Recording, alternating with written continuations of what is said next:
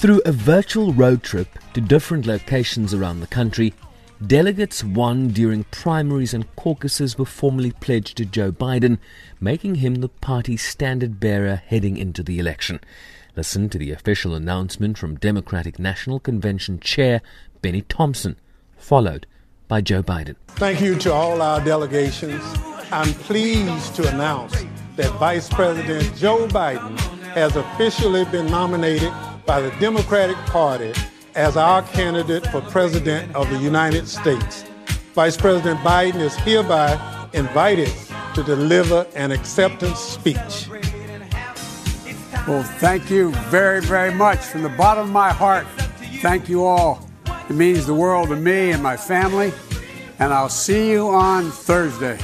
Thank you, thank you, thank you. On a night, speakers made their case for Biden, his character and experience, and spoke out against President Donald Trump, among them former President Bill Clinton. If you want a president who defines the job as spending hours a day watching TV and zapping people on social media, he's your man. Denying, distracting, and demeaning works great if you're trying to entertain or inflame. But in a real crisis, it collapses like a house of cards. COVID just doesn't respond to any of that. To beat it, you've got to actually go to work and deal with the facts. Our party is united in offering you a very different choice. A go-to-work president. A down-to-earth, get-the-job-done guy. A man with a mission to take responsibility, not shift the blame. Concentrate, not distract. Unite, not divide. Our choice is Joe Biden. He's Senate liaison and used to carry your bags on. The Biden team continuing to court conservative voters in their showcase event, playing a video of the close relationship enjoyed between Biden and late Republican Senator John McCain. And this endorsement from former Secretary of State Colin Powell, who served in the administration of President George W. Bush. Joe Biden will be a president we will all be proud to salute. With Joe Biden in the White House, you will never doubt that he will stand with our friends and stand up to our adversaries, never the other way around. He will trust our diplomats and our intelligence community, not the flattery of dictators and despots.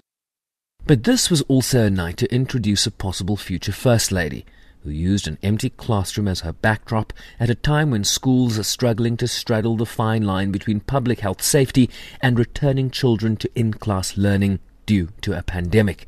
Dr. Jill Biden, herself an educator. As a mother and a grandmother, as an American, I am heartbroken by the magnitude of this loss, by the failure to protect our communities, by every precious and irreplaceable life gone.